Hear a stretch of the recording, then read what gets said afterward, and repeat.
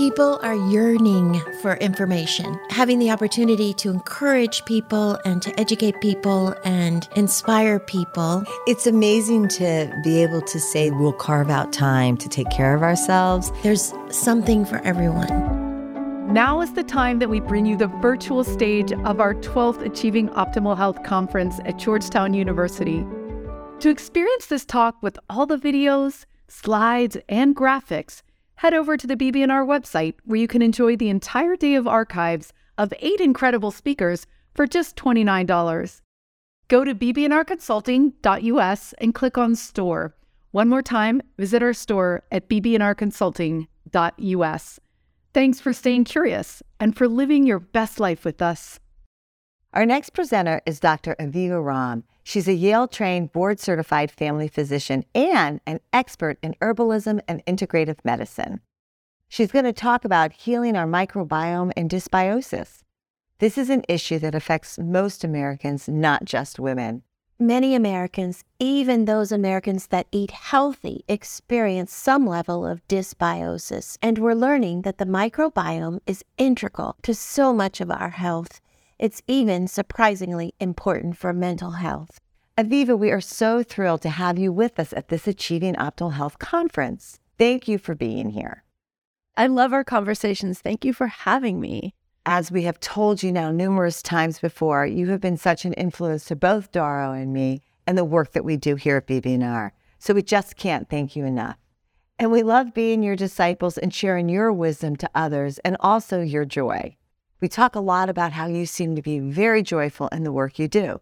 Could you just talk about that for a minute? It's funny that you say that. I was just talking to a girlfriend the other day and I said, you know what? No matter how old I seem to get, I can never look like some of these elegant women that I see because I always feel like I'm still a kid inside. I can't really explain it. It's I think it's just like part of a natural curiosity. And I'm not always joyous. I mean, I have my moods just like everyone else. I have my days. I have my grouchy moments. But I generally do have a happiness and a playfulness about me. And I think that's really, I do tend to be playful. I can remember when my kids were in middle school, like, Mom, do you have to be so happy? I dance a lot around my house and I sing really loud and terribly. And one of my forms of exercise is a hula hoop. So yeah, somehow I got stuck in 4th grade. That's so awesome. And again, part of a healthy life. And you bring that energy to women's health, and you're an advocate for women and children. And you've spent a good part of your adult life doing just that, right? Yeah, I have. I mean, I'm 55 and I started studying this integrative medicine. It wasn't even called that back then when I was 15. And started practicing as a midwife when I was 20. So 35 years of practice now. It's crazy. And you're an herbalist as well. An herbalist and a midwife and a physician. Yeah. And a physician all wrapped up in you. An unusual combo. What are the most common reasons women come to you, to see you, to consult with you? And I think we all know the answer, but we'd love to hear what you think. The most common reasons women come to see me really have to do primarily with hormones, all the things hormones, from period problems to fertility to menopause. And then when I kind of look at the periphery of that, things that may not seem like hormonal problems, but fatigue, brain fog, digestive problems, things that can be related to or caused by hormones. And then the other big area that women come to see me for are autoimmune conditions. But interestingly, there's an important hormonal connection for many women there as well. A lot of these issues start in the gut. Could you take us back and really explain, as if we've never heard about gut health before? Because we started hearing about gut health here a few years ago, but I think a lot of us still don't understand exactly what it is when we talk about it.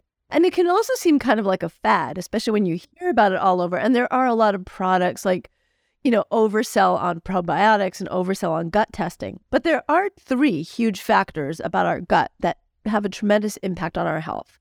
One is the ability to assimilate nutrition. If we can't absorb what we're eating and make good nutrition out of it for our bodies, we aren't building ourselves. We aren't nourishing ourselves. The second is something called leaky gut. And leaky gut is a very real condition called intestinal hyperpermeability, more technically, that causes particles in our intestines from our food and also from bacteria to seep across and reach our immune system and activate inflammation and even autoimmunity. And then the third thing is our microbiome, which is also all over our body, but we have a large set of microbiome in our gut that influence everything from our moods, our food choices, our cravings, our metabolism, our brain health, our sleep, our hormones. We're kind of learning there's basically no end to how much our microbiome influences us. And for women, this may be particularly important because our estrogen metabolism is in our liver, which is technically in our gut, and has a huge amount to do with our microbiome. And also back to the leaky gut piece of it, women are 8 to 10 times more likely than men to experience autoimmune conditions, which are one of the top 8 causes of mortality for women. And even beyond mortality, which of course is the worst thing, but they can have a huge impact on women's quality of life due to fatigue, chronic pain, need to be on strong medications, and so many other factors. So how does the microbiome get there? I mean, we all talk about it, and we need the bad ones, we need the good ones. Can you talk about that? Yep, it all starts when we are born, ideally vaginally, because that's where we pick up our first bath of microflora, is in our mom's birth canals as we're getting born. And then the next step is breastfeeding. Unfortunately, so many of us, 34% of Americans, are born by C-section, so don't get that colonization. And a lot of babies are still not breastfed because mom is unable to, or, socioeconomic reasons, work, chooses not to, which is a legitimate choice, or is unable to for medical reasons. So that can affect the start right away. The next factor that builds our microbiome after that is the food that we eat. So whether we're bottle fed or the foods that we're transitioned to when we start to eat, that can lay the foundation for a healthy or unhealthy microbiome. High levels of intense stress. So people who find themselves born into, without their control, of course, lower socioeconomic strata with a lot more social stress, economic stress, mental health stressors, violence in communities can actually affect the microbiome for many, many people. But also trauma of any kind. It doesn't have to be based on your socioeconomic status, trauma of any kind.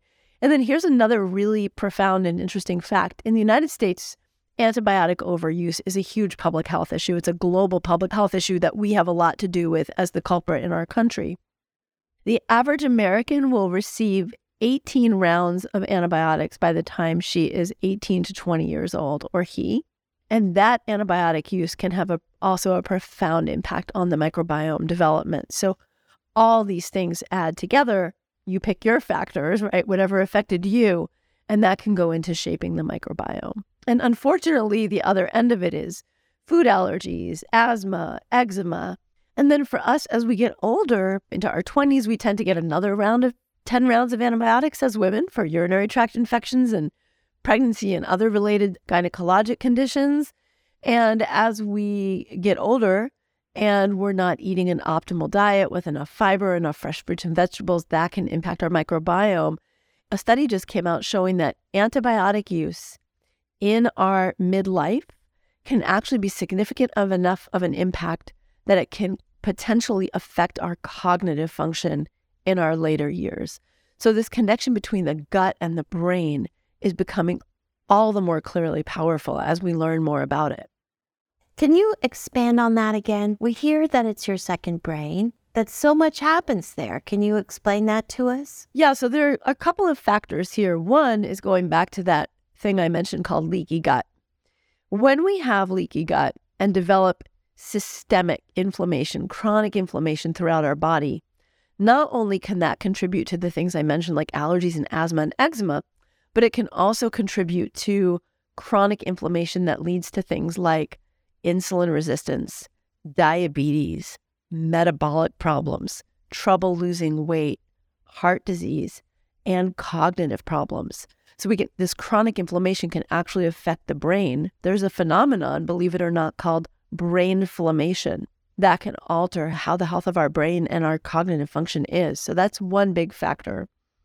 The other factor is that we know that the microbiome also produces gases and chemicals that can also systemically and through something called the vagus nerve affect our cognitive function. When that's awry, we can experience brain fog and memory problems and focus concentration issues. But down the road, some of those can also be a harbinger of more significant cognitive dysfunction. Our gut plays a tremendous role in our brain health. Additionally, back to nutrient absorption, we need healthful amounts of nutrients in order to have brain health. And so when our gut isn't reabsorbing nutrients well, that can also affect our brain. I think a lot of people can assume that they either have had or will have or currently have leaky gut. Is that a big assumption? Probably most Americans have some amount of gut dysbiosis, which is disruption in the microbiome. I would say that a large number have leaky gut. I don't know that I could say that most of us have leaky gut, but I would parallel it as a guesstimate, 30% of the population, given the 30% that have autoimmune conditions, metabolic problems, asthma and allergies and eczema, things like that. I would say there's probably a correspondence there. I don't think that has ever been evaluated. So what do you do? Leaky gut and dysbiosis are connected. You can have dysbiosis, so you can have gut microbiome disruption without having leaky gut. But when you have leaky gut, there's almost always microbiome problems. So imagine this. You can have pretty healthy plants and you can have pretty healthy garden soil. Those tend to go hand in hand. You can have something that's affecting the plants. Let's say you get aphids, or let's say you're not getting enough sun on your plants. So the plants can be damaged if you think of the plants as the microflora, and the soil can still be healthy. But usually if the plants get sick, the soil gets sick. If the soil is sick, the plants will almost always be sick. So they're corresponding, but not always. I don't always see both in both people. And things like, well, we're hearing a lot more about small intestine bacterial overgrowth. That's a form of dysbiosis. So it's bacterial overgrowth in the upper part of the intestine versus the lower part of the intestine. And it is becoming more common. There are a lot of different factors that can lead to it. One is the rampant overuse of proton pump inhibitors, things like Prilosec, H2 blockers for stomach acid problems. Those are really overly used, and that can affect gut motility. Again, the overuse of antibiotics. And also, unfortunately, our diets can have a huge impact. But according to historical or food anthropological evidence, our ancestors, going back to Paleolithic times, into around modern agrarian culture, got about 100 grams of fiber in their diet, just from their diet, every day, naturally. Our current status is that the American College of Gastroenterologists recommends that to prevent colon cancer, we need 30 grams of fiber from our food every day. The average American gets 15 grams of fiber. And we need that healthy fiber to feed the microbiome. They thrive on it. Then that healthy microbiome produces mucus and other chemicals that keep that gut lining healthy so it doesn't get leaky and inflamed. So getting more fiber in your diet, if there's just anything you're going to do after listening to us talk, I would say two things: more fiber in your diet and more variety in your fruits, vegetables, legumes, and grains. If you can get fruits and vegetables 6 to 8 servings in your diet every single day, 3 servings of legumes like lentils or garbanzo beans in your diet 3 to 4 times a week. And when you get those 6 to 8 servings of fruits and vegetables, get a variety of colors. So iceberg lettuce doesn't count so much. But think about lots of different leafy greens: kale, collards, broccoli, Brussels sprouts. Think about red peppers, yellow squashes. And then get some berries every day, or at least a few times a week: red raspberries, blackberries, blueberries. If you can do that, you will make an enormous difference in your inflammation, in your gut health. You'll probably poop better. I tell you, when I have patients who are constipated and they start pooping again, I sometimes feel like those patients just want to jump through the telemedicine and hug me. And, it's so simple to get things going again, but that fiber can make a huge difference. The other thing I would say for gut health, if there are 2 more things you're going to do, is get in a good brisk walk, ideally 30 minutes every day, but at least 4 or 5 times a week. I have a friend, Robin Schutkin, who I know you know because that's how we met, was a gastroenterologist, and she says, if you're not moving, your bowels aren't either. And it's so true.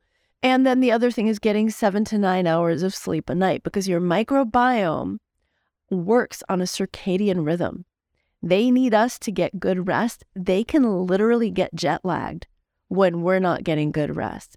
So 4 simple things: more fruits and vegetables, a variety of fruits and vegetables, 30 minutes of walking, ideally every day, 4 to 5 times a week, and 7 to 9 hours of sleep. And you're really going to make a huge difference. And you can change your gut health in really just a matter of weeks. Now, there are some really important things that can damage your gut health. 2 of them are eating processed foods and getting unhealthy fats in your diet. So any hydrogenated fats, artificial fats, you want to get good quality fats: olive oil, avocados, coconut oil, even butter is okay. But avoid those artificial processed foods. And I know that sounds to some people so woo-woo and organic, but I promise you the science is there. It can really damage your gut, causing leaky gut and your gut microbiome. Pretty simple, really, right? It's not rocket science. I mean, the microbiome stuff and the leaky gut stuff is on the verge of rocket science, but the things we can do are really simple. A lot of people don't eat fermented foods anymore. You know, I grew up in a home where buttermilk and sour cream, yogurt, these things were part of the traditional diet. Not that I loved them as a kid. Sauerkraut was a huge one. And these are lacto-fermented foods that almost every culture around, no pun intended, right, because they're cultured foods, but almost every culture around the world, except modern Western diets, have some form of fermented food. So find something that you love and have a couple of tablespoons of it in your diet. Every day, great. 4 or 5 times a week, great. It can be a couple of dollops of a good organic yogurt on a black bean tortilla, and then you've got your beans and you've got a good corn tortilla. Put some shredded vegetables and a dollop of yogurt instead of sour cream, and you've got a great healthy gut food right there. So simple stuff, right? Doesn't have to be complicated. What do you think about gluten? Do you have thoughts on gluten? I would say that from a traditional perspective, eating wheat goes back, 10, 12,000 years. And most people historically have tolerated it over these centuries. But we do know that there are several factors that seem to affect people now. One is when you do have irritation and inflammation in your gut, it makes certain things harder to digest. And those proteins from gluten, or the proteins in wheat, specifically the glutens, can actually irritate the gut, even if you don't have celiac disease. So I think our modern diets and our modern living and these problems that are in our gut make us more sensitive to gluten. We also know that a lot of the wheat that we eat is treated with herbicides and pesticides. That may be a problem. And also, we eat an enormous amount of it in our society. And we don't eat the things, so if you look at other cultures, so you look at Italy and a traditional Italian diet where people eat gluten, people are also walking all day long. They walk up and down their mountains to their villages and home. And I've been in Italy in modern times, and it's still like that. People have slow meals. They don't tend to eat quite as much, and they eat a large variety of fresh fruits and vegetables with their food. So I think moderation is important. But anyone who is unsure whether they're intolerant of gluten, it's really worth it to just completely go off of it for a good 4 to 6 weeks. And if you notice improvement, nobody has to have gluten. So going off of it and staying off of it for a few months, you really may notice some huge turnarounds. And it's really interesting how many medical conditions are associated with gluten intolerance. And celiac is a very serious autoimmune condition. So I do check a lot of my patients for celiac if they have autoimmune conditions, depression, fertility, or other gynecologic problems. There's a whole list of problems that can really be associated with it. And so in terms of adding that fiber, what do you think about taking a fiber supplement?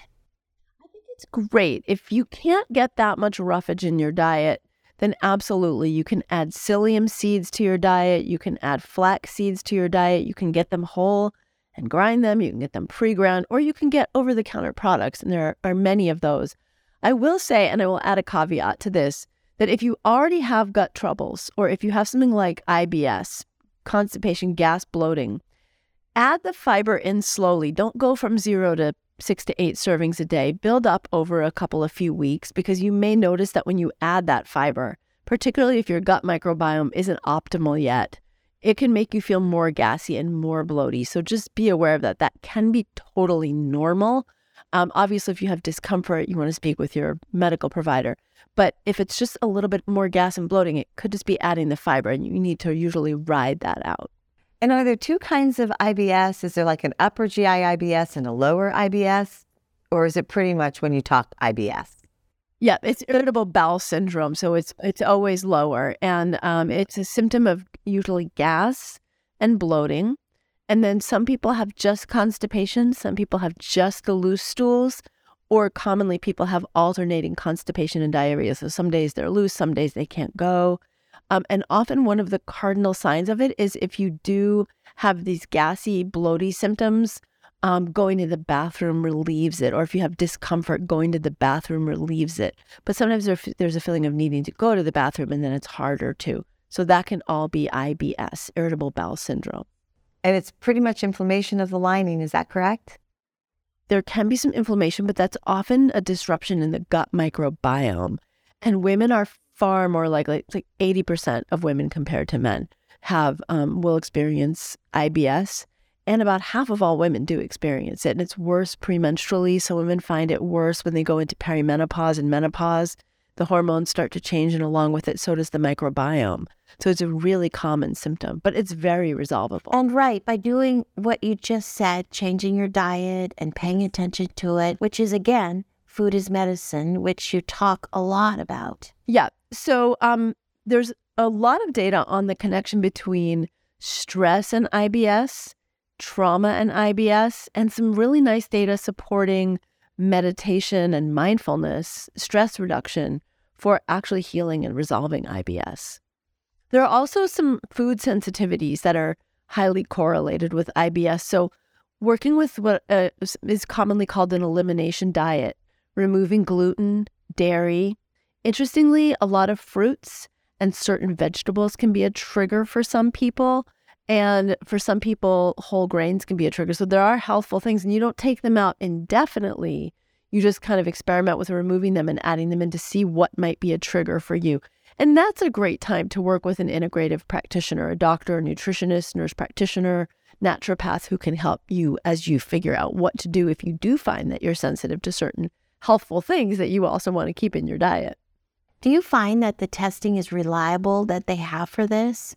So food sensitivity testing that is IgG-based testing, which is not food allergy testing, that's different, can be informative and helpful. But a few things. Those food sensitivities can be transient. So it's really important to just use it as a bit of information and not get stuck on the idea that you can't ever eat those foods. Again, they're not food allergies. The other thing is that often an elimination diet will give you all the information you need. So in my practice, I always start with the elimination diet, and I only do food sensitivity testing if someone's still having symptoms. We're 6-12 weeks in, we're doing this, and we can't quite put our finger on what it is, and we're trying to see if there's a specific food or food group. For some people, it's an outlier. They just can't eat mushrooms, or they just can't eat asparagus or something odd. And we're like, okay, well, what is it? The gut microbiome testing, and this is going to be very controversial because I'm not a huge proponent of it. The reason being, people get these results, and the results promise that, if you take this type of probiotic or that type of probiotic, it's going to somehow fix this dysbiosis. But we don't have enough data yet on, one, just because you have that microbe, that bacteria, that virus, that fungus off in your gut, we don't know for sure that it's going to cause any specific medical condition, if at all. And there's no data yet on a day-to-day basis. There's like high-level research data looking at things like certain microbiome and cancer or autoimmune diseases. But for the rest of us mortals, there's no data yet that says if you take this probiotic combination, it's going to heal that, except for maybe about 15 conditions that have been pretty well studied. I'm not opposed to that testing, and sometimes I do it in my practice. But again, it's sort of when we're up against the wall, we've tried everything else, and we're looking for more information that we just can't get conventionally, and there's nothing obvious that we can put our finger on. Then I'll say, okay, let's let's do that. But for just day to day, I don't recommend it. And I think you were going to say there's a great app out there for people with IBS. It's a nerve app. Yes. It's really effective. I've done it and it's really effective. I just learned about it from a patient whose mother said she was getting amazing results with it. So I just was reading about it recently. I'm like, I'm going to definitely start recommending this. That is amazing information. So what you're saying is that the microbiome is not an organ, but it's self-contained. It is almost an organ. I mean, really, it's an organism that is constantly changing and interacting and adapting to our needs and also feeding us information. So it's part of us, but it's also its own kind of interactive community. So it's like heart health, brain health, and now microbiome health in a way. Hormone health, weight and metabolism, everything. That was a fascinating conversation that I know so many people are going to benefit from. Thank you for joining us on Health Gig. We loved having you with us. We hope you'll tune in again next week. In the meantime, be sure to like and subscribe to this podcast and follow us on healthgigpod.com. I'm Tricia. And I'm Doro. Be well.